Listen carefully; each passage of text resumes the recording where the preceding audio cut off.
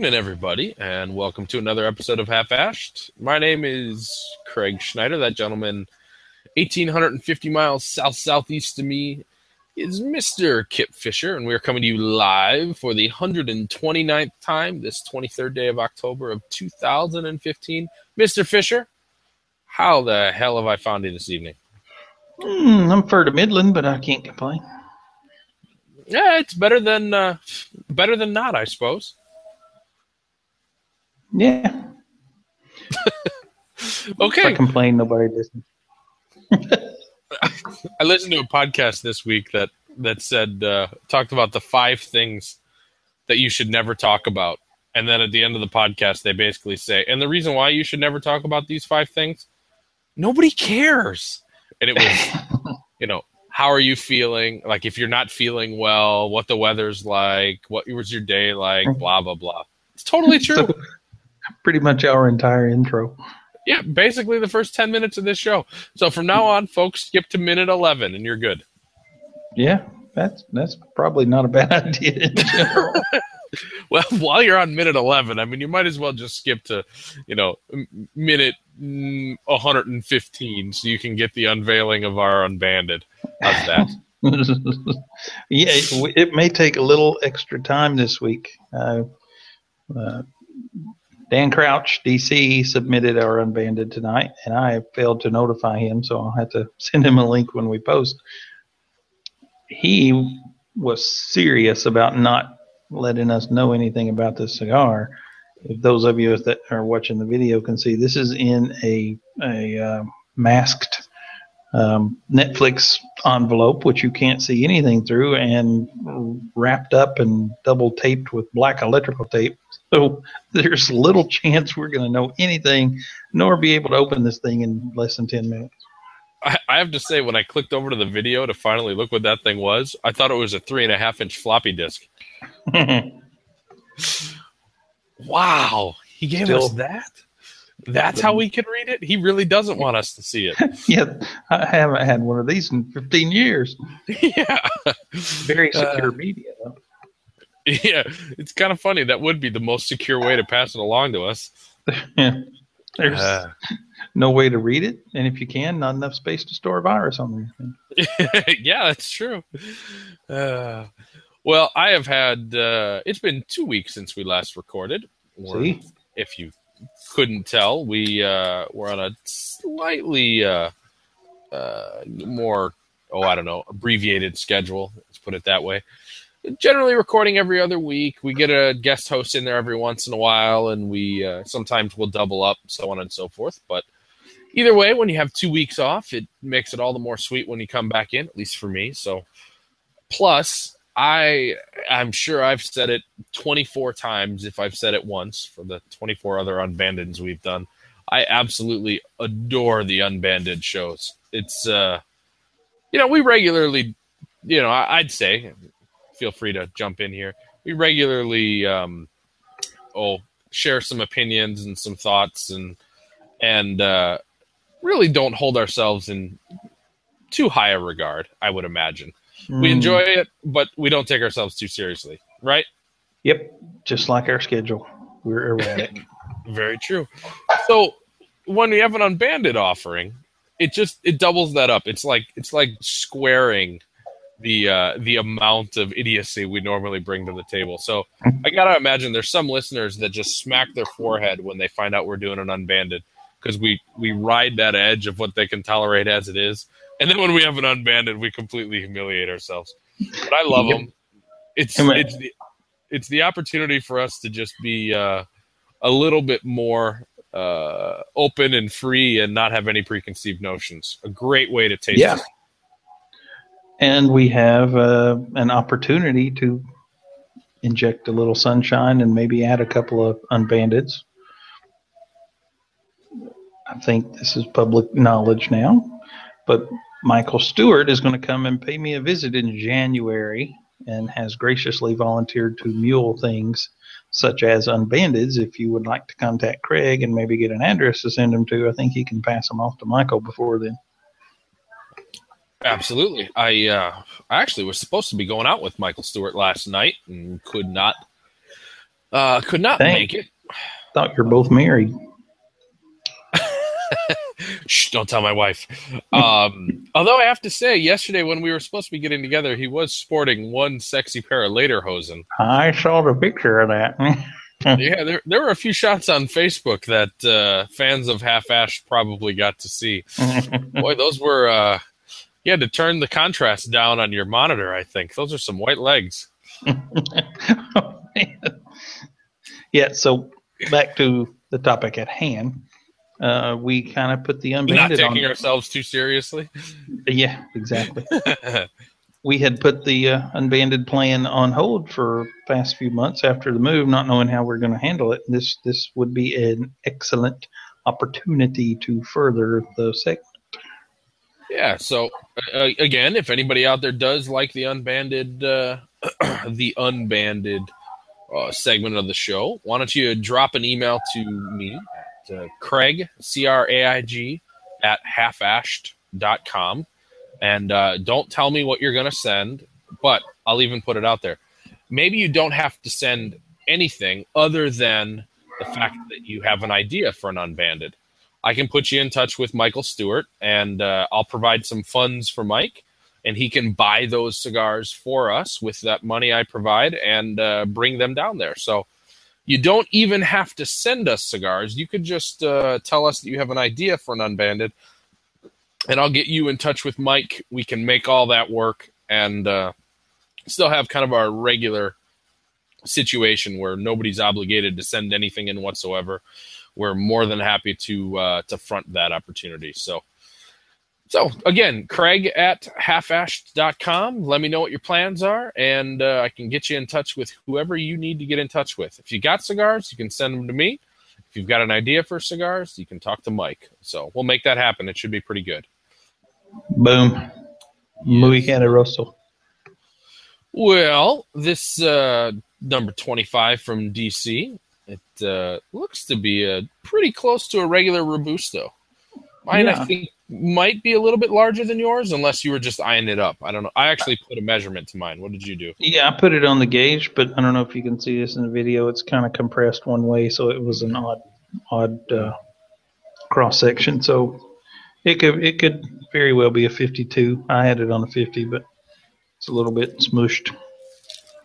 Well, we've had these for some time. I'd guess 3-4 months, something along those lines. Since I've been in this country for 4 months, and we had them well before that. I'm going to say it's even longer. Holy crap! You've been in the DR for 4 months. Wow. 4 months? Yes, 4 months tomorrow. 4 months tomorrow. Wow. Okay. Well, time flies when you're having fun. Yeah. Well, very cool. I am smoking this now. I'll say that mine has got a pretty matte wrapper to it. Not a lot of veining. Looks like it could definitely be Ecuadorian Habano with the lack of kind of capillary veins that I'm seeing here. It really does have a very smooth appearance. It's silky despite not having a lot of visible oils, and kind of has that typical Claro shade to it, maybe with just the slightest tinge of green. Draws great. Burn not so good on my example I'm having right now for the show, but cap, you made the comment that the cap looked perfect. My cap on both of my specimens have looked equally as good, and I've noticed it feels very light in the hand, though, or felt very light in the hand. I actually noticed the same thing, and I'm looking at the second one. I'm currently almost to the end of the first one. I lit it up earlier, and the first one had significantly bigger veins on this wrapper than the second does. The second is very sparse. I mean, it only has really one significant vein. You can't see that at all. This one does not seem as... Well, I said they had a sheen to it. The first one, kind of like you described it, had a silky feel to it, but there was no noticeable residue on your hand after or anything. This one's a little drier, but the construction again looks very good so far. Mine has burned really well, actually. This first one, it didn't do any of the flaking like yours was. just a moment ago. But we'll see. I did notice that it does feel lighter than what I would imagine just by looking, which sounds ridiculous. But This second sample that I'll light up here during the show, it is definitely a toothy wrapper. I don't know if you've noticed that at all. The first one that I'm going on now is not at all toothy. This second one is definitely toothy, and it appears to have just some minor examples of plume on it. Just those kind of the efflorescence that you almost get, some of the reflectiveness that you'll get every once in a while I have off of a stick. Cigar to talk about. You can kind of see this cellophane, how dark this is. Is that what the cigar came in for you? No. This is what I'm going to talk about later. This was a ridiculously dark brown. The video is not doing it justice. You can definitely tell, though, no doubt. It was a 20-year-old cigar. Wow. Yeah. We'll have to hear about that. Yeah. Well, very cool. You know, I let this cigar kind of catch up. I touched up some of the bad spots. I mean, you can still see that, you know, there's that peak right there. That was right where the bad spot was. It just doesn't seem to really want to be burning in that area. But I will say, after kind of touching it up, letting it mellow, touching it up, letting it mellow, and then now just giving it kind of a full equal relight, it does seem to be burning much better now. So, you know, I happen to be I've been in a couple of cigar operations recently, but I had a couple hours available earlier this week and visited a small factory. And in the escaparate, where they store all their cigars while they're holding them for aging before shipping them, I noticed all their cigars they were in wheels, but they were stood up on their end instead of being stacked horizontally the way I normally see it. And the guy told me that was the way that it was done in Cuba, because the thinking is, if they're all stored horizontally, the moisture, I'm waiting on the car to pass, the moisture, left behind the more dense moisture that's not evaporating out would settle all on one side and make it difficult to burn on that one side. So they store them vertically so they don't have to rotate the stock as constantly. You know, Fuente, theirs are predominantly horizontal, but they have folks every few weeks that go in and rearrange these cigars over and over and over. And this guy was saying they store theirs vertically so they don't have to do that as often. Huh. That's interesting. I've never heard that before. Me either. That was new to me. I mean, I've never. I've seen a lot of photos of of Cuban factories and the likes, and I've never noticed any cigars standing on foot like that either. But you know, all different factories run by all different managers. I'm sure everybody's doing their own thing. Yeah. Well, that's kind of cool. Yeah. Well, I will. The only other added comment I'll make here is that pre-light aroma off this wrapper was just about the most perfect example of the smell of walking into an aging room and smelling leaf that has been properly fermented and is ready to be rolled. It just has that perfect, not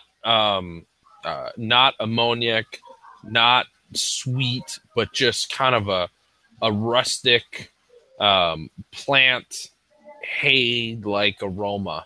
Not dusty or dry like straw, but something that's got a little bit of grass, a little bit of sweetness, a little bit of a dusty aroma to it, just like a room filled with aging tobacco. It was the wrapper aroma on these is just perfect. I love it. It doesn't stand out like anything very, very unique, but it just transports me to being back into a room where tobacco is being stored. Oh, I love it. Love it, love it, love it. I'm with you. It's in comparison to the foot, it's very mild. I don't get a lot off the wrapper, but the foot is considerably stronger to me. Now, I'd say smelling the foot reminds me a lot of sticking your nose right into a hand of tobacco that Yeah. that is kind of moistened and reinvigorated, getting ready for being distributed to roll, where it just kind of has some of those, that moisture has kind of jump started the fermentation process a little bit. That maybe second fermentation or pre-rolling fermentation, let's put it that way. But Yeah. the wrapper definitely does not have it. No, We'll talk about that in. I'll talk just a little bit about that in the world of cigars. I got a bit of an education on that, kind of that whole fermentation process this week. Cool. The foot to me is a little darker and sweeter than the wrapper, maybe. Mm-hmm. All right. Well, you getting any notes off this thing right in the beginning? You're further into it than I am. I'm solidly in the second third, but yeah, I'm actually very near the end of this cigar. I got maybe an inch and 3/8 left. I don't have my handy dandy ruler out. I will say, while you're looking to get some measurements on what you've got left, some striking flavors from right off the draw on this thing. It was incredibly sweet, sugary, caramely sweetness to kind of go along with a bit of that aroma that I was talking about, that kind of typical well-aged tobacco aroma. That came through on the smoking for me in the first 15 puffs. Wow. Oh, it was awesome. Just caramel and that beautiful tobacco aroma. It was a great start to this stick. That is something that's not normally the case. My experience was radically different. Really? I got what you're describing, but not until I was probably an inch into it. The early minutes were just hardcore spice for me. It was roughing up the back of my throat a little bit. Mm-mm. This thing has just a little bit of spice when I retrohale it. Didn't have any on the start whatsoever. Wow. And I had a cigar on Saturday and a cigar on Monday, so I'm a very fresh palate in I guess in relation to other people. I didn't have any other cigars prior to this today. I did. I had a cigar, an extremely mild cigar, this afternoon about 1 o'clock or so, I guess. Well, 1 o'clock means you probably had a meal after that, and being extremely mild, chances are it didn't really stay with you too terribly much or pollute you too terribly badly. No, it actually is. It was this cigar, the 20-year-old cigar. Oh, great. Yeah. Well, my wife, this is related.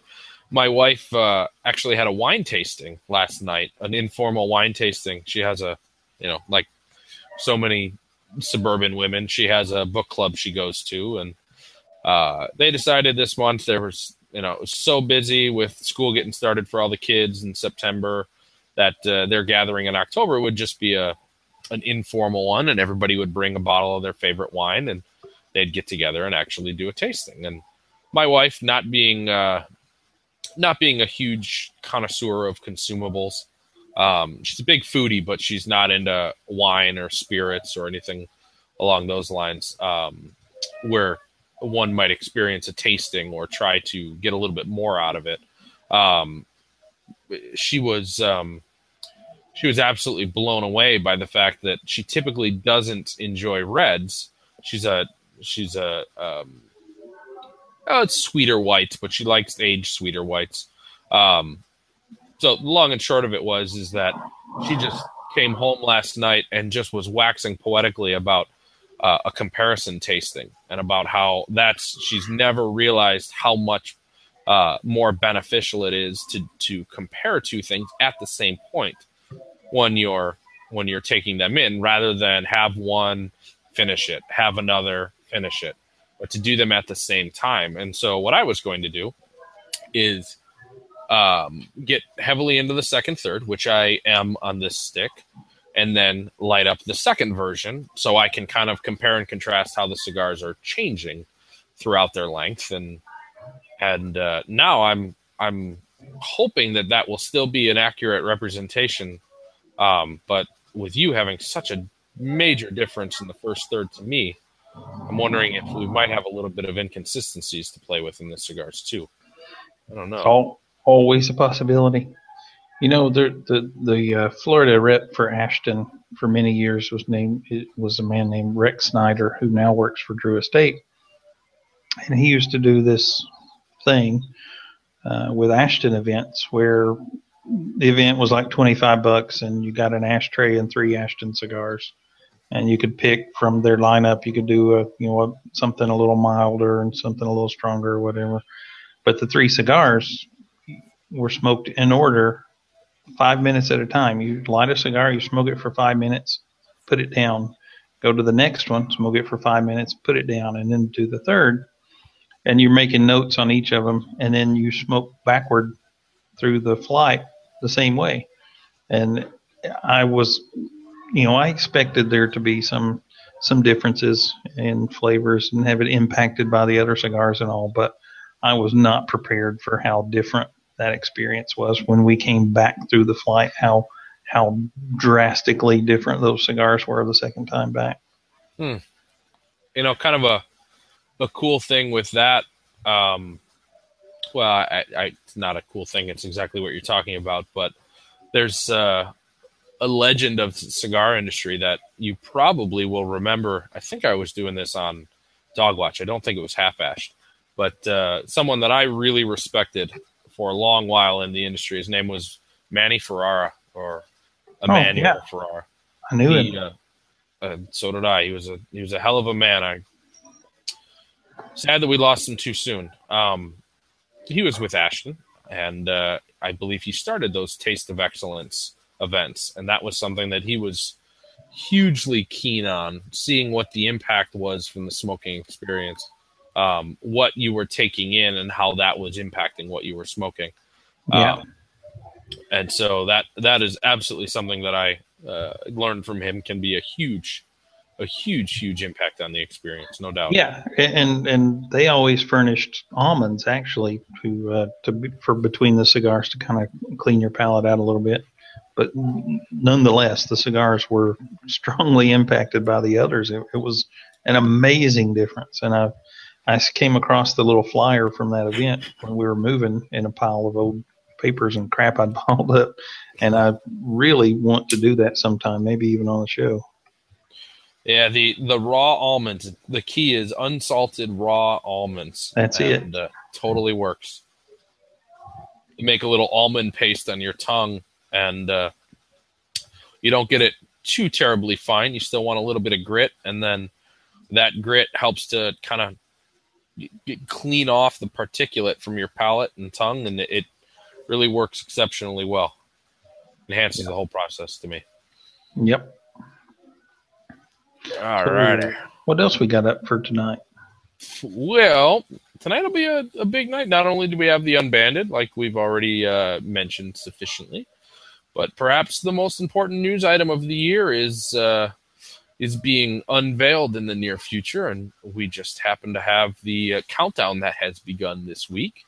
We've got a bit of a continuation of the House of Emilio saga we've discussed over the past episodes. Some extremely fun What You've Been Smoking offerings, which you alluded to earlier, and all sorts of fun and shenanigans. So stick around. We aim to please, and this should be one heck of a show. I'm excited to see where we go. Already a half an hour in, and we're just now getting to news. So let's get to it. Looks like our 11-minute comment was bad advice. Yeah, well, I'm known to give all kinds of bad advice. Mental note: no stock tips from Kip. Oh yeah, that is good advice right there. Start us off, my friend. All right, let's see what we got here first. Robert Caldwell, who some of you may be familiar with from Caldwell Cigars. I think he was the guy at Wynwood before that with Christian Eiroa. but he's had his own company, his own line for quite some time. And he actually was here for an event several weeks ago, and I went down and met him for the first time. I don't know that I ever had before. And he was talking a little bit about something he had coming down the pike and planned. He was here working with several folks. EP Carrillo was who he had been with that day, actually. But anyway, he's now publicly confirmed that he has planned a Maduro version of the Eastern Standard, which is one of his lines. I'm going to call it a core line. It's not one of the limited runs that he's done. It's going to be out next summer. Should be right after IPCPR. Going to have 4 Vitolas, a 5 3/4 by 44 Corona, a 6 by 49 Pyramid, which is interesting to me, a 4 3/4 by 49 Rothschild, and a 6 by 50 Toro Gordo, which 6 by 50 seems like a normal Toro size to me. When I see Toro Gordo, it's usually more like a 60. But 60, yeah. Yeah. Should run somewhere near, but slightly more than the normal Eastern Standard line. Pardon me a second, I dropped my cutter. The normal Eastern Standard line has a little bit higher MSRP, I think, but when I see them in shops, they typically run between $8 and $12 a piece, depending on the size. And these may be just a few cents more. Trying to recall the wrapper on it was a wrapper he's used for another cigar for oh dang it, it's from what was that more expensive line he was doing? I don't know how familiar you are with the Caldwell cigars. I'm going to call them a newer brand. They've been around for it's an Arapiraca wrapper. It was on that really limited run he did in 2014, the Last Czar. That's what it was. And, okay. I actually have one of those around here somewhere. I kept saying I was going to review it. I hadn't got to it yet. By the way, that should resume in the very near future. I have a terrible backlog of reviews, and I've smoked up much of my disposable inventory of cigars. So most everything I got left is going to have to require a review at this point. But, well, that's all right. I think that Arapiraca was actually a hybrid with something else. It was like a Connecticut Arapiraca or some kind of thing like that. I can't say I'm familiar with that, but with this, I am certainly piqued by the fact that this Pyramid is definitely a different offering than what you typically see. Much closer to Bellicosos Finos at a 52 ring by 5.5 than your typical Pyramidus at 6 1/4 by 52. But I guess it's certainly not that far off from the typical, but certainly it's certainly nice. A little bit thinner, a little bit shorter. I like that compared to a normal Pyramid. Yeah, and like we've talked about before, traditional Vitola names don't really mean what they used to. No, that's definitely the case. There's no doubt about that. No, I guess I can see that it's confusing. What's the point of a Vitola name? If you're going to use something that's a variation of a Vitola name for your front mark, if you're going to call a cigar a Pyramid, it's more representative of the style of cigar, the style of the Vitola than a necessity to follow an exacting standard. Right. We don't like much regulation in America, so don't make me call a Pyramid only 6 1/4 by 52. By God, 6 by 49 will be a Pyramid if I say it is. What else we got here? Omar de Frias, the Fratello. I don't even want to say front man. He's the owner. He kind of announced this through some pictures and posts through social media, but then he subsequently put out a press release later in the week. This 2 days ago, I guess, that he's releasing a special limited edition sampler. And I've gone back and forth and had my fair share of criticism for different people over limited editions of anything, but I love the heck out of the packaging on this. It's a 5-stick sampler. called the Boxer series, and the names are kind of funny. The Boxer, which is a 6 1/4 by 52 Bellicoso, a Boxeador, which is 6 by 54, the Boxero, 5.5 by 50, the Boxista, 5 by 48, and a Boxerito, which is 4 3/4 by 46. But the box itself for this thing actually looks like a cigar mold, just like you would see in a factory. It's open on the ends, or at least appears to be open from the images that were included. I'm admittedly at least one time a sucker for packaging, and will buy a cigar just to try it. Based on packaging many times once. If it's a crappy cigar, I never buy it again. But I'll fess up to that. But I dig it, and the blend is going to be the same as his original Fratello, which is Nicaraguan Habano over Ecuadorian Sumatra binder and Nicaraguan and Peruvian fillers, which is interesting. I actually like that cigar quite a bit. And I think Ian, who's in the chat room tonight, also is a big fan of those. But these are going to be box pressed, unlike the original line, but the blend will be the same. 3,000 samplers will be produced. So I guess total production for the entire line is about 15,000. And it's going to run about $45 for the box. I dig that box. I dig the crap out of that box. I don't know why, but I'm a big fan of cigar molds. I got a couple of them, which are still in Florida right now, but will be coming down here as soon as I can get them here. I thought it was pretty cool. I have to say I'm usually not one to double take on packaging, but I definitely did a double take on this one. Really, really cool in the photography. Really cool in the photography. Certainly don't know exactly what it's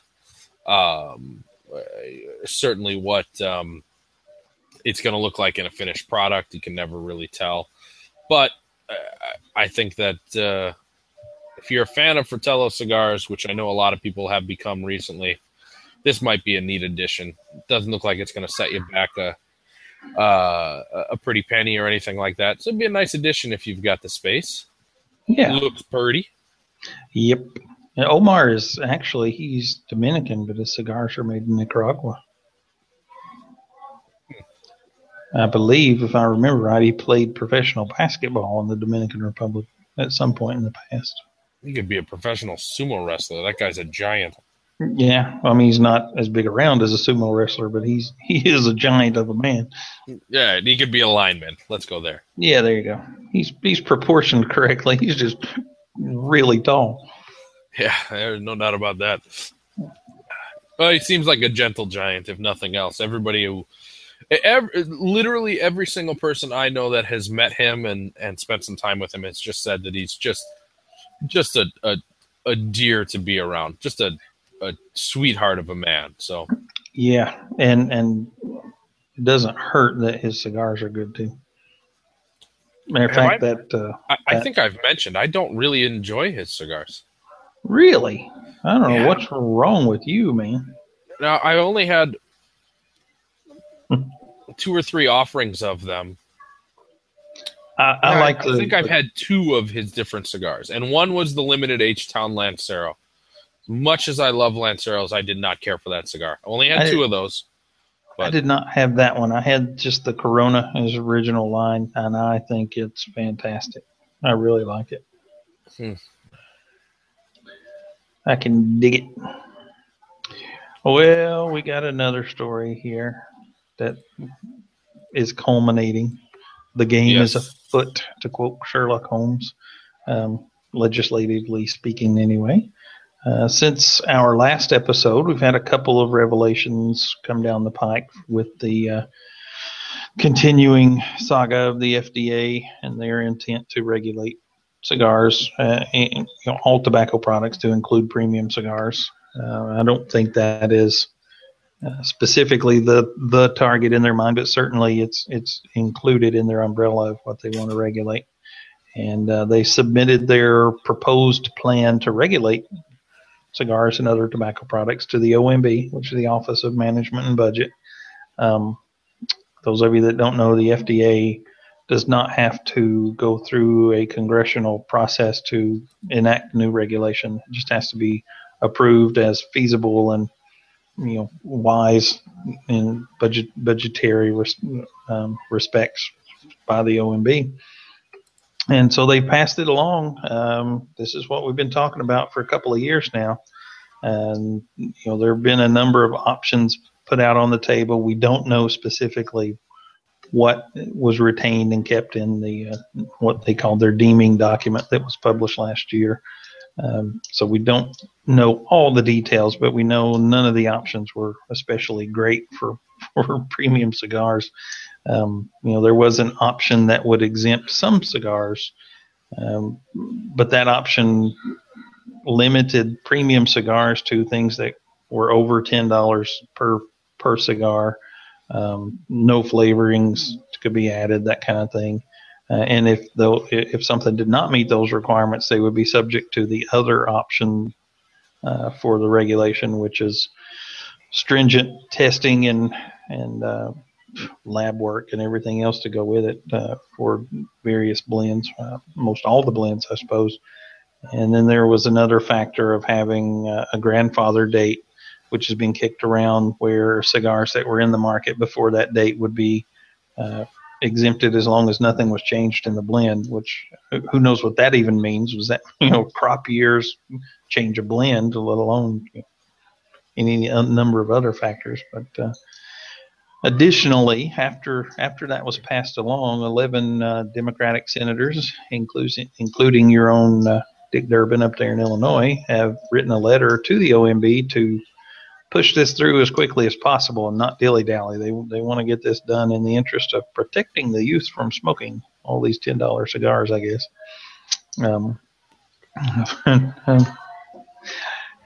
I don't know, folks. This is where we are. This is what we've been talking about. The foot's on the other hand, so to speak, and we're just waiting for the other shoe to drop.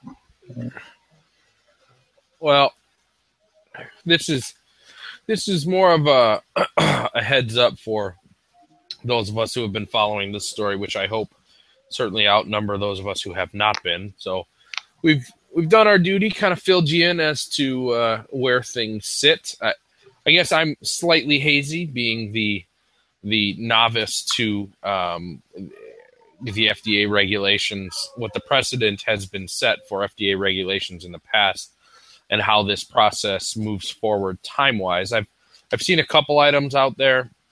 There's two editorials that seem to be prolifically spread about Facebook and such the last week or so. One from Half Wheel, one from Cigar Authority. And there's some varying information in the two of those, but it seems as if after the OMB process, which could be as long as a 90-day process, with the potential for going beyond that, extending beyond that. It appears as if after this process is complete, then the regulations would officially go into effect. Or, as was brought up by the Cigar Authority, what's likely to happen is that a lawsuit will be raised, kind of postponing things a little bit while this plays out in the judicial branch. So, we've informed you of what's going on. Hopefully you can reach out to any additional senators to raise the number from 18 who support Senate Bill 441, which would call for the exemption of of premium cigars. Hopefully we still have a little bit of time to do that. Reach out to your local legislative representatives, folks. Still definitely time. The CRA does have some good forms that you can start with there, no doubt about it. It was just on the website today. But here's where my question comes in with this, and it's not so much dealing with the statement of the press release or the discussion of the editorials about this process. If option 2 is approved or suggested by the OMB, and option 2, for a quick refresher, is that premium cigars over $10 would be exempt from these FDA regulations. Does it make sense that the cigar industry absolutely stops, discontinues normal blends that have come out after the 2007 line in the sand that's been drawn? And as a refresher, Cigars prior to 2007 would be grandfathered in. Cigars released prior to 2007, marketed prior to 2007. Which And those essentially would eliminate the majority of what we know are called boutique brands. That's correct. And cigars that have come out or been marketed after 2007, they would be subject to these regulations. My question being, what if those cigars introduced post 2007 discontinued? Are there brands out there right now that are looking to remarket, slightly change, essentially come out with a new release which is just the same as an old release and put a price tag of $10.00 on it? Is that something that we think could be a realistic end game here? That yet again the consumer has to front this bill in the fact that now a cigar that was $8 is going to be $2 higher. And so this could potentially lower cigar sales because it's raising the cost of them, but it may not kill cigar sales. Is that what we think the industry is doing? From a consumer's perspective, can we just expect the cigars that we know and love today to potentially still be available, but be available at a premium price? Is there anything we've seen that would prevent that from occurring rather than actually killing those lines? I don't know the answer to that. Do you take a $6 cigar and sell it for 10 a piece and then give a $100 bill in every box or something? I don't know. Well, it's a realistic question. I don't know. Well, it is, really, but there is some language in the proposal that would probably frown on something like that. I know it would eliminate the possibility of free samples. There would be no samples anymore. Severely restrict events. So there's some collateral damage that comes with this and little paragraphs that are attached to it. So I don't know. I don't know what all the ramifications would be. All right. So free samples. The big impact there is IPCPR. What if the cost of admission to IPCPR is raised and you're purchasing your cigars that you're trying for consumption to determine if you're going to be buying that cigar, and the manufacturer is actually compensated? Again, the consumer or the tobacconist has to front the bill, but the cigar manufacturer may reap a small benefit from this. Is that possible? Are we looking at a future where we can still do things, we just have to do them differently? I've just been really giving a lot of thought to this since Tuesday or whenever it was that the OMB announcement was publicized. Yeah, I don't know. That would still certainly be up in the air, but to something like IPCPR, what do you think? People already complain about attendance being down some years and about people that treat it like a trick-or-treating session. What do you think is going to happen if people have to pay for those samples? Does that just tear down the IPCPR as an institution? I don't think so. And the reason why I don't think so is a cynical one. But IPCPR is looking to get rid, or has, I shouldn't put words in their mouth. The opinion has been that IPCPR has always recognized they have a looky-loo problem. Yeah. So if you've got a looky-loo problem and you raise the costs, that helps to restrict those people who are just there as a cigar vacation. The big smoke, but for retailers. So one common thread that I've heard is that attendance has been down. You see more buyers and less people who are less serious. I would imagine those people are probably going to stay the same. They're making it a requirement of their profession to be there, to buy at the right prices, to have access to the new releases. It's something that's kind of a non-negotiable. Mm-hmm. A lot of those tobacconists really make economic sense, and that's not a very well put sentence. I understand that, but it makes economic sense for them to go and make massive purchases at IPCPR because of the deals that are offered or the cigars that are available, what otherwise may not be. So I think that you're still going to see that be a benefit. It's just the people who are ultimately going to be paying for this are the consumers. It's like raising taxes. What happens when you raise corporate taxes? It costs more for the consumer. It's a frustrating inevitability, I feel. And yeah, and for manufacturer, they have to figure out if it makes more sense to raise the price so that the MSRP is $10, or does it make more sense to go through the hassle and the trouble and the added costs to be able to just, could you then do all this testing and all this reporting and regulation and following the rules and have a cigar that can still perform under $10, or is it suddenly a $15 cigar because of all those extra costs? It's a great point, and I think perhaps a commodity that may be even more valuable than the money is the time associated with that. Mm-hmm. I can't imagine that the FDA is going to have this down as a well-oiled machine immediately, that this process is going to be accomplished in a matter of weeks. I've worked in facilities that had the FDA on site every minute they're operating. They're not that efficient. So are we still going to be quantifying that time frame in weeks, yet it's in dozens of weeks and hundreds of weeks rather than 2 or 3 or 10? I worry again from the consumer's perspective, and yet again, folks, I'm pushing myself out there as an expert, and I don't mean to.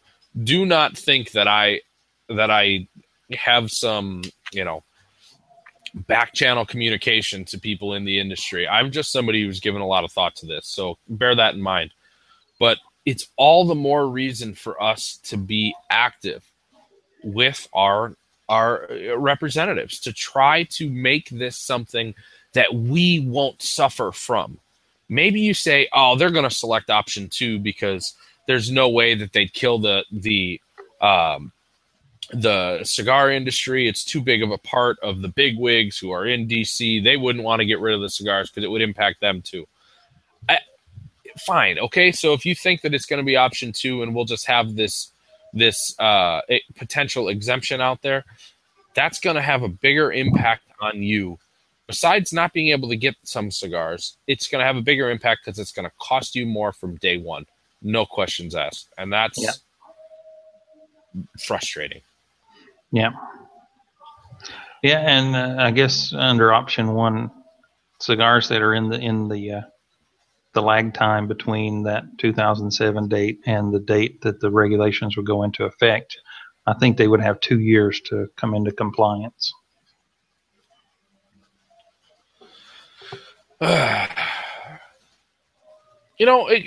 Another question here. Didn't that 2007 date, wasn't that being discussed as being moved to 2011?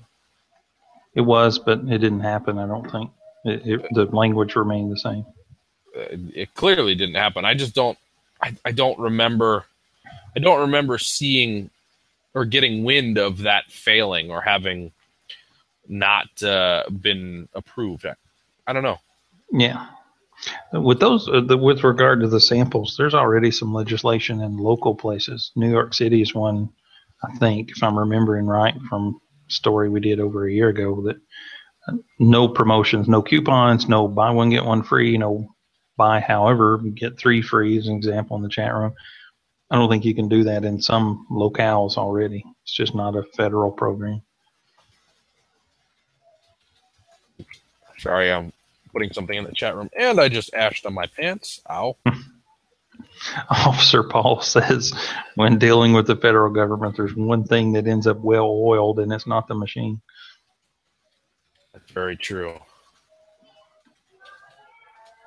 I think, aside from the pricing changes, the availability changes, and brands or marks falling out of the market, there's plenty of other little details that are maybe not as intrusive, but there's some labeling changes that have to put similar kind of warnings to what's on cigarette packages at this net now. which is already, that's been that way for years and years in Europe. I used to buy pipe tobacco out of Europe, and it always had the stickers on it.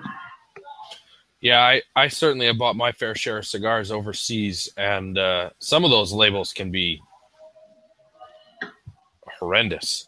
I mean, disgusting photographs of things. And I believe, if I remember correctly, and we certainly have some Australian listeners, they can correct me on this, but I believe that Australia not only has those labels, but they also have, if I remember right, I think Australia implemented a plain packaging regulation. I think that went into effect, actually. Plain packaging went into effect in Australia. It's on the floor in the UK. But yeah. Officer Pete. Not Officer Pete, just Pete. What Big Pete. Yeah. Had talked to us about that, and a couple of other folks out of Australia. They walk into a cigar shop which can't have advertising out front, which, by the way, is already in place in the UK. They can no longer have signs in the window that even say they sell cigars. But in Australia, it's talking to Pete sounds like you walk into a place you happen to know sells cigars and tell them what they want, what you want, and you can't see them or touch them. They go dig them out from the back somewhere and bring them to you with plain white boxes and plain white bands on them that just say what they are. If I recall correctly about something else, I think Wal Barano of Barano's fame in I'm going to forget the city in Australia. I believe he retired a year and a half ago, because the regulations, and he was one of the most successful brick and mortars in all of Australia, probably in the top 3, I believe. He retired and just moved to Cuba. Just retired to Cuba, was done with the cigar industry, said it wasn't worth it. It was just time. And, you lose cornerstones of the industry in your entire nation, your entire continent. And perhaps you might be having a negative impact that isn't necessary.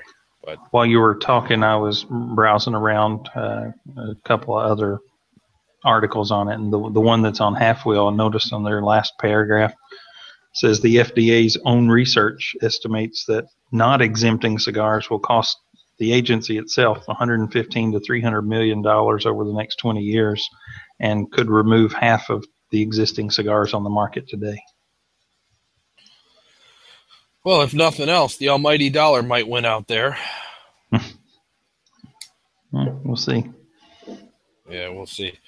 Well, stay tuned. I know that the FDA has recommended to the OMB that this process be expedited. I know a number of congressmen, I believe it was congressmen, I don't believe it was senators, have recommended that this process be expedited.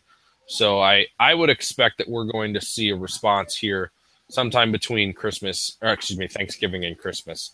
That would seem to me to be logical. Yeah, I don't think that the White House is sitting on this one. I think that there's been a lot of thought already given to it.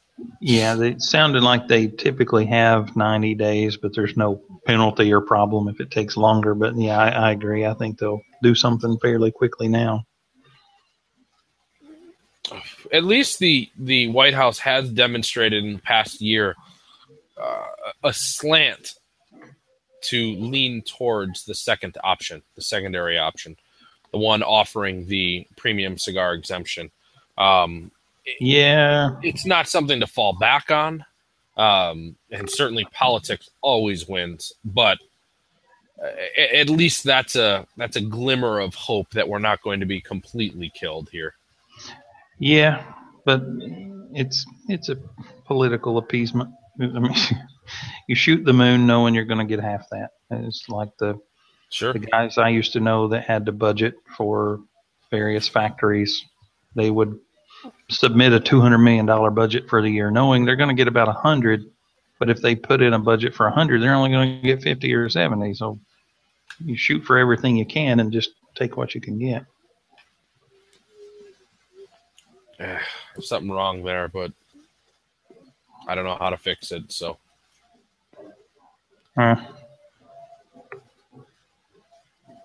well, we got another couple news stories here.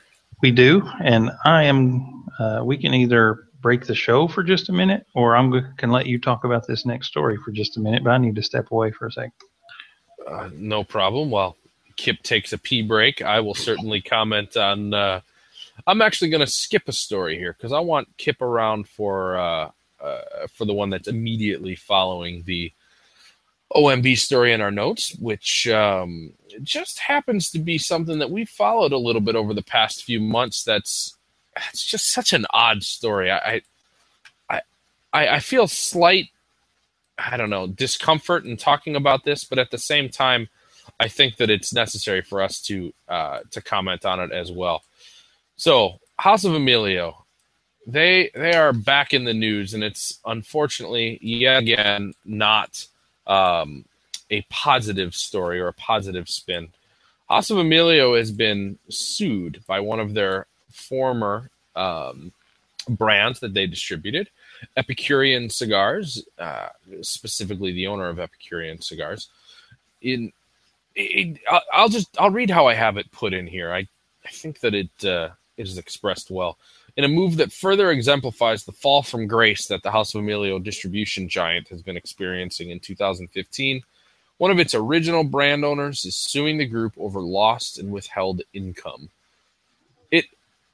It's almost comical at this point, and I don't know what to say. It almost seems as if management is just gone. I mean, there's no one at the wheel here. I don't know. There's some other statistics and facts that some of them I lifted from the half wheel reporting, which was quite good on this story. But I don't know, Kip. I don't know if you've heard anything through the grapevine, but is House of Emilio just in just dire financial straits? Do we know anything why this just continues to spiral?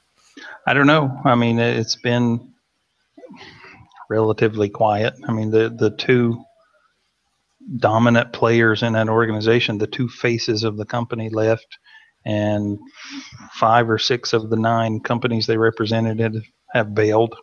So I don't know. I mean, there's a lot of things we could speculate about, but I don't know any cold hard facts. Yeah, I believe 6 have left or ceased to exist. It's just strange. I mean, the only people that are still around are Ezra Zion, Emilio, and what's the third? Oh, the third that's still around. Your guess? Nomad. That's it. No, okay. So I guess that is 4 because it's going to be 1502 as well, isn't it? 1502 is definitely still around. Yeah. So 1502, Emilio, Ezra Zion, and Nomad. So there's 4, but one of those is Emilio Cigars themselves. Yeah, that's correct. I mean, they could certainly have someone else distribute them, and that is the brand that started the distribution wing. Emilio was the first brand to be under that shield, but you're right. I don't know. It's a modest amount, I guess, in terms of a national or international business. It's a little over $150,000, but it is a sizable amount of cigars when you're considering that Half Wheel is reporting that the distribution purchase price was 27% below wholesale. So looking at some of the retail cigar prices for Epicurean cigars, right around the $9 range. That's about average on what I was able to find. Excuse me. If you're keystoning that, putting it at $450 for wholesale, 27% below that, being what the average cost of an Epicurean cigar was purchased by House of Emilio. That's a bit under 50,000 cigars. That's still a lot of cigars. I mean, it is. Heck of a lot of cigars. That is a buttload of cigars. And when you're saying that someone had acquired those cigars, purchased them, sold them, made money off of them, and you saw nothing for it, that's a difficult situation. And that's only one side of the story. Certainly there's two sides to everyone, but this is not the first time that House of Emilio has had some unfortunate things reported about it this year. So just wanted to keep you informed. Yeah. By the way, I like those Epicurean cigars. The Gonzo, I think is what he called one. It was really good. Been a long time since I've had one. That is correct. Gonzo was an offering. There's a go ahead. I think Cigar Federation. Well, I know Cigar Federation still is selling some of them. Yeah, since they're the e-tail front for Emilio, or the Delaware cigars anyway. Yeah. It's not surprising that they would have some, but that's interesting. I wonder what's going to happen with the availability of stock, considering the impending lawsuit. Yeah, Steve Isidron is the owner of Epicurean. He's a nice guy, interesting guy. His family was not just his family, he himself was for many, many years with Savinelli pipes and subsequently cigars.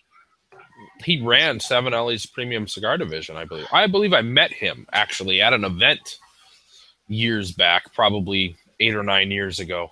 He used to smoke a lot of Savinelli cigars. I enjoyed them. Good cigars. Yeah. But gone the way of the dodo, these more recently. Yeah, those have been gone for quite a long time now. At least 5 years.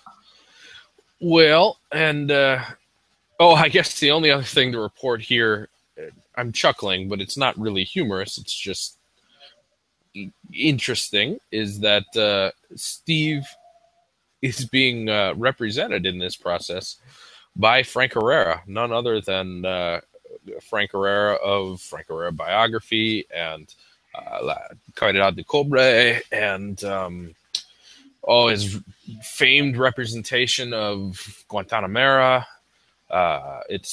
He certainly has been a major player in a lot of the legal battles recently in the cigar industry over the last 10 years, 15 years. Yeah, I mean, he generally deals with trademark law, but I guess he dabbles with whatever comes up. I'd say that, excuse me, boy, I just inhaled that puff accidentally. If you're going to look at a lot of the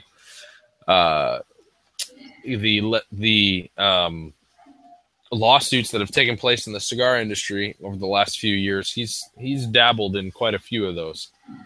There was certainly that Padilla lawsuit. No, the Padilla was La Aurora. Yeah.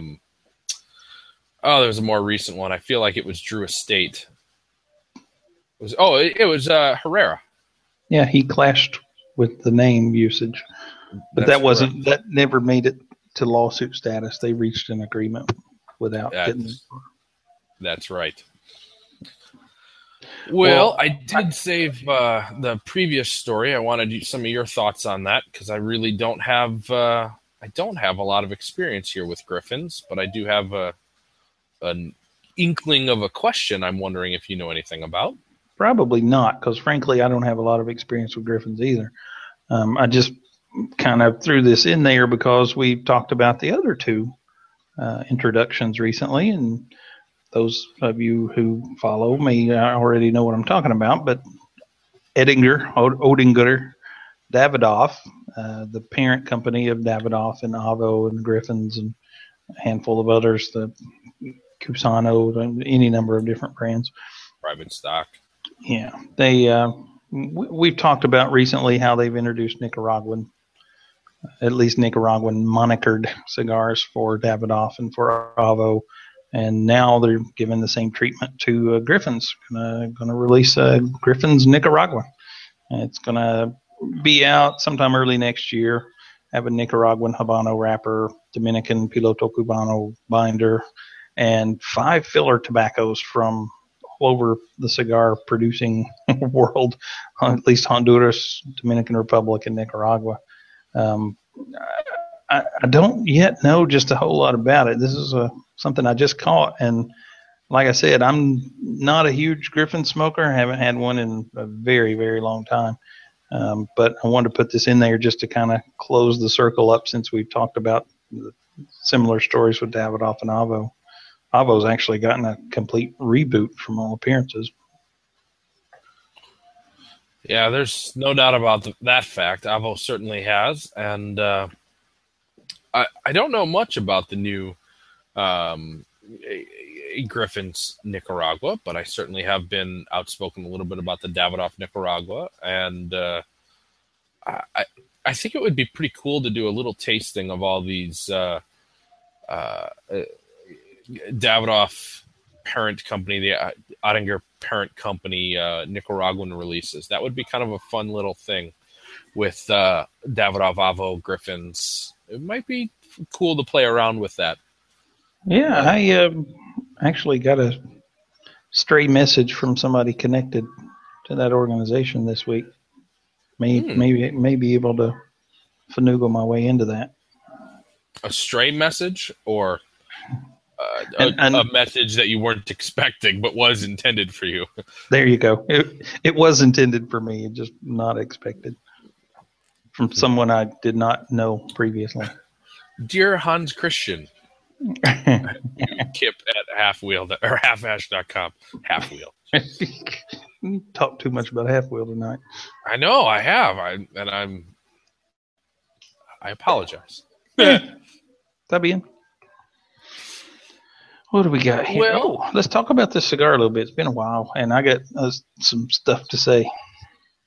Well, why don't you start off? Because I'm not the biggest fan of this second one that I've lit up, and I have let my first go out. But I'll relight it when you're chatting. Cool. Well, I am now firmly into the second example of tonight's Unbanded, and this one is different than the first one. Hang on, I'm getting a little bit of echo. Different than the first one. Don't know that I would call it strongly different as your experience with your first one, but I actually think it may be impacted by the fact that I've already had one of these and my palate's kind of adjusted to it, but I'm not getting near the strength and the spice. I did early on, just the first few puffs, and that pretty well dissipated, and it's gotten a peculiar flavor. I'm really liking it. It's real cinnamony, like the heat from a cinnamon, not necessarily a pepper kind of heat. Think cinnamon toothpicks rather than some kind of sweet cinnamon on a pineapple slice like we've talked about before.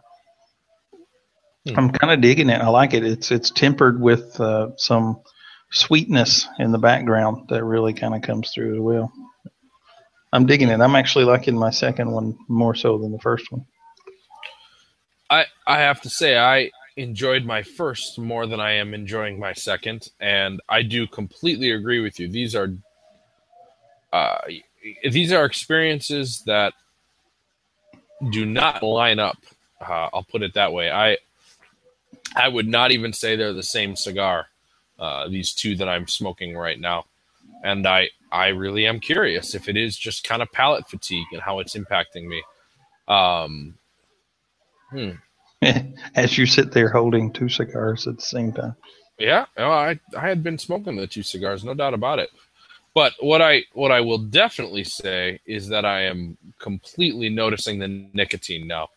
Having smoked the first one of these, approaching the final third, it's fair to be set down at this point. And the second one, I'm probably an inch and a half into it, 2 inches into it. And I do not find it to be as sweet. I find it to be much more grassy, much more dusty, things of those along those flavors along that spectrum. I'll put it that way.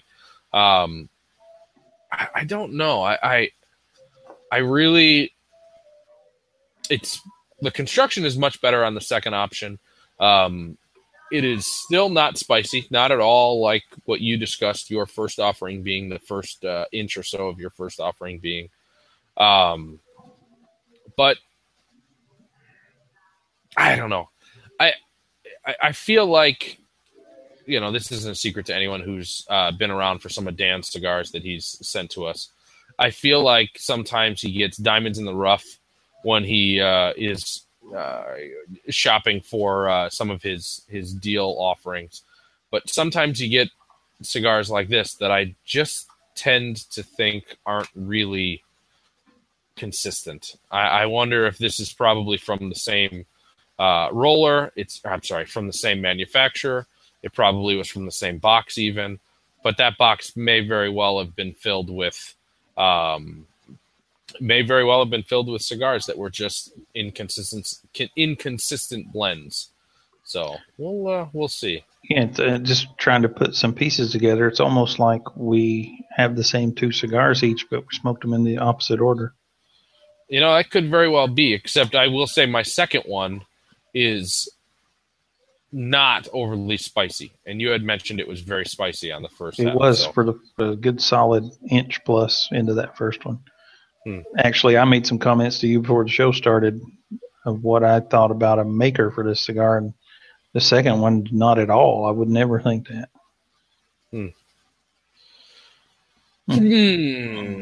What you been smoking this week? Well, I've had 2 cigars, and they are the same one.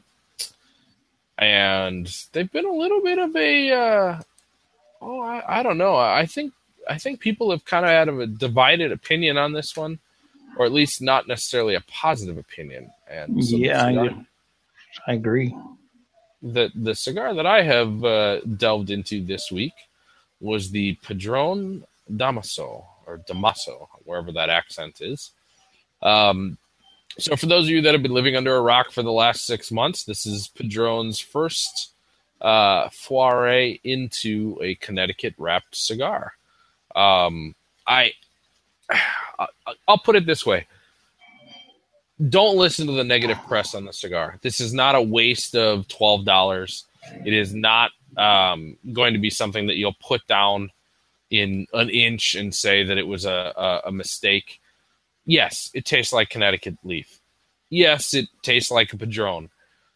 It's good and it's worth trying, but don't go into it expecting it to be something that it's just not going to be. They're being very honest about the fact that they're going in a different direction, but you're going to know that it has the same character, that same soul, to use a very qualitative term. That same soul is in this cigar. You can tell, at least to me, I feel like I could tell that it had the core of Padron tobacco and that it shared some tobacco with a lot of their regular cigars, a lot of their regular offerings. So I found it to be enjoyable. It did burn quickly. It brought a little bit of a different spin to a Connecticut wrapped cigar. It wasn't just overly crisp and grassy and mild and boring. It was milder, but it was full flavored. And the crispness was there, but it was almost, I don't know, it was subdued without question.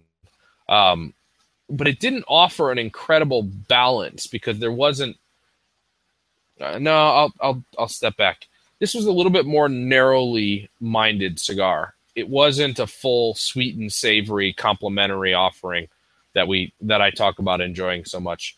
This was probably more centered on being middle of the road. It wasn't overly crisp and light, and it wasn't overly dark and deep. It really rode that center rail, and it had aspects of both the poles, but it didn't venture too far in either direction. It was done well. It's a great example of a Connecticut for people who aren't necessarily Connecticut lovers. Now you made me want to try it again. I've gone back and forth based on all the comments that you mentioned. Well, it was a fun one to try. I enjoyed it in the morning on a fresh palate with a cup of coffee the first time, and then in the afternoon, just a couple hours after lunch, and it performed well on both occasions. Cool. Well, I got two on here. The first one I've actually talked about a number of times in the past few weeks because I am enamored with this cigar, and it's the Chokwi. I had a chance to go visit with Victor, the owner, this week, and man, I bought precious few cigars since I've been in this country because it's ridiculous. Cigars, Dominican cigars made here cost more here than they do in Florida. But the overwhelming majority, almost all the cigars that I have actually purchased since I've been here have been Chokwi. The guy has a fantastic cigar. I love it. And I'm going to send you a couple. We're going to bring him on the show, and we can feature him that week. And then we just found out, through a stray comment that Skip Martin made, and Dave Burke had reviewed and interviewed Victor on his show, the Cigar Jukebox, and I could not be happier. I mean, this cigar has single-handedly revived what may have been a waning or fading interest in Dominican cigars. I'm very impressed with it, to say the least. And I smoked a buttload of them this week. Maybe you could not worry so much about your budget if you just smoked less cigars. It's crazy talk. Yeah, you're right. Actually, since moving here, it's cut down considerably as the inventory dwindles. Yeah, don't have quite the time. Also, when I visited with him, I got to smoke a cigar that he has produced, but may or may not release under his name. It actually may be for someone else, but it has a Negrito wrapper, which is a wrapper used by Caldwell, interestingly enough. And it was really good, too. I liked it quite a bit. He told me when he gave it to me, this is kind of like a corollary or something similar to San Andres, the wrapper, but without the earthiness. And I completely agreed. It had a lot of that sweetness in it, but without the earthy kind of overtones or background that sometimes you can get with San Andres. It was really enjoyable. And he also gave me a couple of his next line that will be out in November called Primer Año. First year. It's a celebration of his first year since he started the company. And I have not yet smoked that. So we'll see what happens this week, but I'm excited about it. Very cool. The other one on here, I actually went down to buy a couple of Chokwi at Las Tres Reinas, the shop here that's owned by Quesada. That shop has a neat story. It was originally going to be like a distribution center for Quesada within this country. And the people wanted cigars. They started selling Quesada-produced cigars. And the people wanted other cigars, so now they're selling all kinds of cigars, Quesada-produced or not. And in fact, it's the only shop so far I've been to in Santiago that has a decent supply of Nicaraguan cigars. They have a healthy a healthy shelf of My Father and Tatuaje at the shop. So I haven't bought any of those two brands since I've been here, but I'm happy to know they're available. Yeah, absolutely. Anyway, Eduardo, the gentleman that works there, that day I stopped by, I think it may have been last Saturday. Yeah, I think it was last Saturday.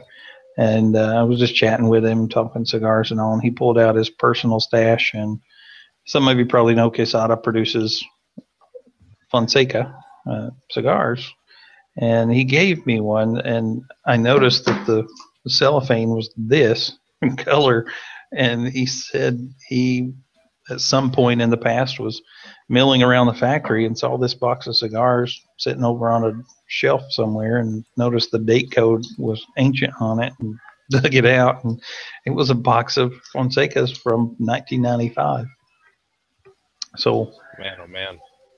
He gave me that, and I smoked it today, early this afternoon, up in the mountains. We were actually pouring concrete again, which is rough on old muscles, because when you're out there, cut off from the world. You can't just pull up a concrete truck and start pouring the driveway. You mix bags of cement with dirt and gravel in a wheelbarrow, and it's backbreaking work, but it's a great way to get to know the people up in the community. It's just spend the day working beside them. It's actually very cool.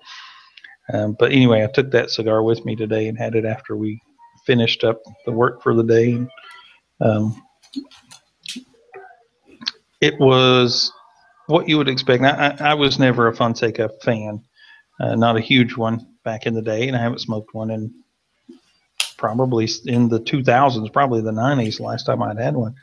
And I remembered, during the boom, many brands kind of rushed things out and maybe weren't in my wheelhouse of preferred flavors. But this one, I don't know if it's a factor of the time or what.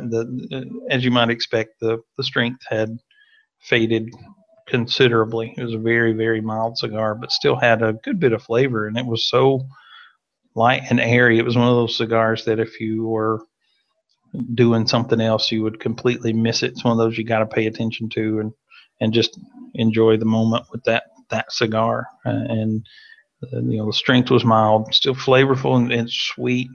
None of the thing I remember about the boom in the 90s were not necessarily Fonseca, but many brands at the time, was this strong vegetal kind of flavor of tobacco that may not have been ready at the time. And if that was ever in this cigar, it was not there today after this much time. It just had this faint sweetness, just almost like the baking spice.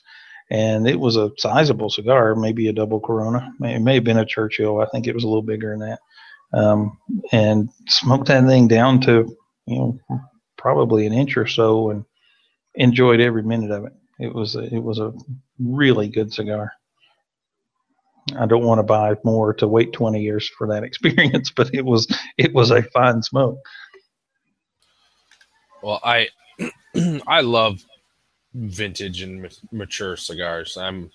They're not for everybody, no doubt, but I absolutely dig how the flavors change, how the nuances of how cigars present themselves is completely different. It tastes like one cohesive unit. It just, oh man, I love that you get that. It had a strong presence of cedar, very cedary, but it was not sharp in the way, you get some cigars that are so overtly cedary that they're almost like an Eastern cedar, the American cedar you'd find in a cedar chest. I don't like that, but it was very faint and just enough to make it really interesting. I liked it a bunch. Burned perfectly, I presume. Oh yeah, remarkably so. So much so that I kept pointing it out to my buddy Nick, who was with me. I was like, "Check out the burn on this cigar." And it actually had I can't show you on this cigar, but it had. I don't know what this means. I'm not that into the physiological things happening in a cigar, but the mascara line that people talk about so much, it had such a sharply defined and prominent mascara line throughout its entire length. And it just, I don't think I ever even touched it up. I lit it and forgot about it. Never had to break out the lighter again. I love that. I love when you get a really well-aged cigar. I shouldn't even say well-aged. Most of the time, a cigar that is just of superior quality that has aged for a number of years. If you smoke it and you have one of those experiences when it burns perfectly, you see the striations on the ash of where your puffs were. Mm-hmm. I love that. I love that I don't know, that visual representation that you're smoking the cigar properly. It's kind of a nerdy thing, but really, really cool. And you get that much more, I find, on vintage tobacco. Yeah. Vintage tobacco. Yeah. How was the aroma on that pre-light? It was pretty faint, actually. There's not a lot there. It was not. It had some of that pungency to it that you get on these older cigars, but it wasn't very super strong. I'm certainly not the only one or the first one to say this, but vintage cigars that have been stored in cellophane really do have. Oh yeah, there are those striations, baby. Yeah, that's what I was going to show. You can see exactly what you're talking about by moving out. I love that picture. It's very cool. Well, and for those of you certainly on the audio version of this, Kip just showed a photograph on the video. I don't know where I was going with that, doggone it, but yeah, vintage cigars, man. If you're somebody who enjoys the nuances and doesn't need to be kicked in the teeth, not too much that's similar to it. It's spectacular. Yeah. Hey, by the way, the Shohui. Here's a picture of a Shohui. Not Yes, going to sir. focus. 077. He is on the cusp of sending his first shipment to the States. He's got a distributor. I do not know how many shops or where, none of that kind of stuff, but I know they're going into the U.S., so I definitely recommend the cigars. House of Emilio's Dominican offering. I don't think so. Well, very cool. Well, we probably, I had mentioned earlier that we talk a little bit about just a little bit about tobacco fermentation and aging. I think we're going to get to that on our next show. I want to have a little bit more to talk about. Plus, we're already over an hour and a half on this one, so and we need to unveil. Exactly, and we have another very important segment coming up: the grand unveiling of this cigar of the week. It's going to take. I'm going to have to get some tools to open this package. Well, while you grab the blowtorch and the jaws of life, I have to say I was really surprised by how quickly the nicotine snuck up on me during the smoking of that second one. That was definitely something that made an impact. The inconsistency of these two, though neither one of them was unenjoyable, I very much enjoyed the first cigar more than the second in terms of the sweetness, those flavors that came across. The second one performed better. It burned better. It burned exceptionally, and the first did not. But I'd have to say Nicaraguan seemed to be what I was getting, but there definitely could have been some of that Dominican in the kind of sweet, grassy hay notes that I was getting. That's a flavor that you find, or that seems to be synonymous with old school Dominican cigars too. I would not venture a guess on manufacturer. The cigar came across as a little, I'll say typical, but that's not a detriment to it whatsoever. It just had a lot of basic, nice sweetness, nice tobacco flavor, nice kind of grassy or vegetal flavor. So it didn't really go in one camp or another. So I could see myself saying Nicaraguan and Dominican. Well, from the pre-show chatter that I was convinced with the first one that it was an A.J. Fernandez produced cigar. Second one, step back from that. I still think it's Nicaraguan. The second one had a little bit more sweetness to it. If I had to make a guess based solely on the second one, I might have guessed Hoya de Nicaragua or something. But the first one to me was quintessential A.J. Fernandez. It just was. But I'm clueless. I think it's Nicaraguan, but don't know that I have a. Golly, DC. Don't know that I have a specific guess.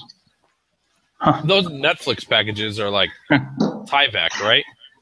Look at this. When I open it up, you see the picture? Jeez. This is the Ave Maria. I don't think I even know what that is. I don't either without consulting the Google.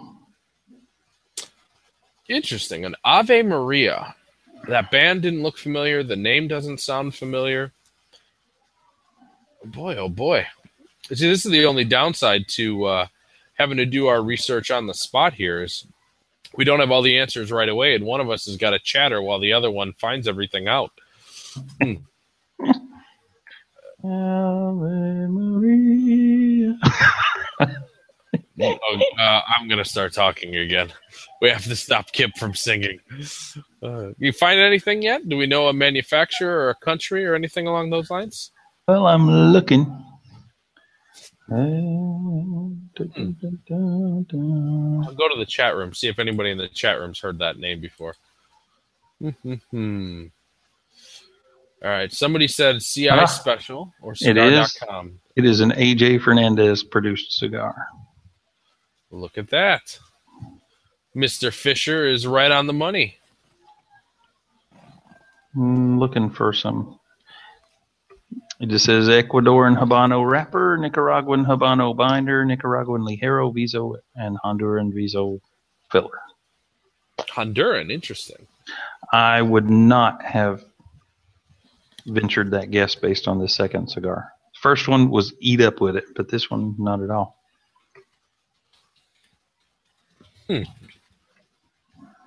Well, there you go. A couple people in the chat room said that they've had them, that they're AJ Fernandez, CI Special or cigar.com, that sort of a thing. So, to me, although I would not have guessed it from the second cigar, AJ Fernandez has what kind, to my unsophisticated palate that tends to put things into big blocks rather than specific details. It's very recognizable to me when his hand is on a blend. Just for whatever it is, I don't know. Well, I don't have a huge amount of experience with him. I certainly know those Southern Draw offerings, which I think are some of the best examples of his cigars. Those are special cases. From what I smoked to the Southern Draw, I may or may not have picked up the AJ Fernandez vibe. Really? Because I would say 100% I get the Cuenca. The Cuenca is what I hold up as some of his best work, that Cuenca 5, not the regular line. Love those things.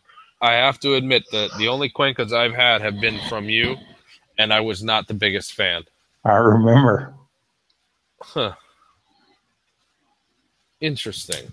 Well, I definitely enjoyed the nice caramel sweetness that came with that first offering. If that cigar had burned better, I'd have stuck with it and been a happy camper. Probably nubbed the thing. It was very enjoyable. But interesting.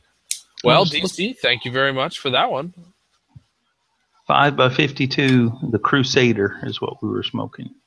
5x52, there you go. Looks like Cigars International has a lot of sampler packs and special deals on these, but if you're just buying those, they're $112 for a box of 20. Okay, so on the a little bit lower than the sweet spot. I mean, that's definitely an affordable cigar. Oh, very interesting. Always nice to expand the palate and try something I hadn't had before, which I certainly had not had those. I had not either, but the guys in the chat room are right. It is a beautiful band, whatever that's worth to you. It's at least worth one purchase for you. It's got I don't know if you can see that in the video. It's got pieces of armor and knights and the whole medieval jive vibe to it. Medieval jive doesn't quite work. Man, let me tell you, the words that fall out of my head these days in a couple different languages, nothing makes sense half the time. I'm half tempted to coin the phrase and actually make a joke out of it, but I call that word vomit. Well, the thing is, we're all trying to learn Spanish, and my kids have to take Spanish and French both simultaneously at school. Oof. And trying to help them with that. And I had 4 years of French actually in my younger days, but it's been 20 years. And so I remember a lot more of those words than I yet know in Spanish. So sometimes the wrong language will just fall out when I'm trying to come up with a word. Spanglish. Mm-hmm. I don't yet know any Creole. The Haitians here, largely, they speak Creole. And it's a strange Creole. It's not like Louisiana, where it's just French and English. It's French and Spanish and some Aboriginal, native African language all mixed together. I can't decipher anything these guys are working across the street say. Boy, that's darn near lions and tigers and bears. Oh my. Yeah. Well, I think it's about time to wrap this joker up. What you say? I think you're right. Was that time again? Yes, sir, well, it is. Everyone, we certainly appreciate you tuning in. And when we return for episode 130, we will be smoking the EP Carrillo Short Run 2015, which I had a number of when they first came out back in April-ish, I guess. So it's been a few months. I haven't had one in a while. But I think we'll like it. We'll find out in 2 weeks or so, I suppose. But if you want to get in touch with us in the meantime, you can get us through email, craig@halfashed.com or kip@halfashed.com. And a reminder, if you want to contact Craig and send in some unbandeds or some unbanded ideas, we can work out the details with him at that email. And got a fine gentleman coming to visit me in a couple of months, which I think is pretty dang awesome. Actually, that was a high point of the week last week to start working out some of those details. So I'm digging it. Well, I don't know a gentleman who's coming to visit you. Lederhosen wearing gentleman. Wait till after I take a drink of water to mention that next time, please. Thank you. And you can always find us on Facebook, Twitter, Instagram, and of course the Half-Ashed forum, where you can, which you can find at halfashed.com. Just come on over. There's links on the homepage and every other page through the menu. You can dig us up over there. It's a pretty dang easy way to get in touch with us.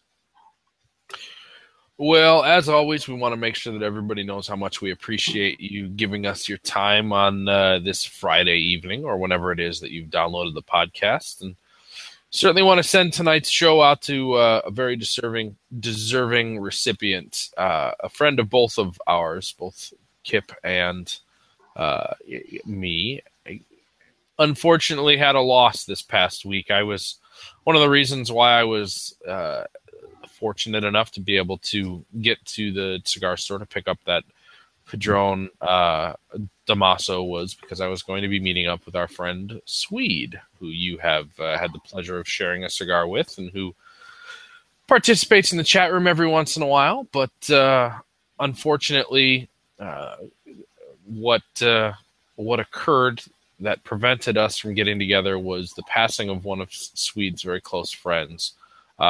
Very short notice, very close to the time when we were going to be getting together. He sent me a note and said, unfortunately, he was going to have to be heading out of town. So death is the only really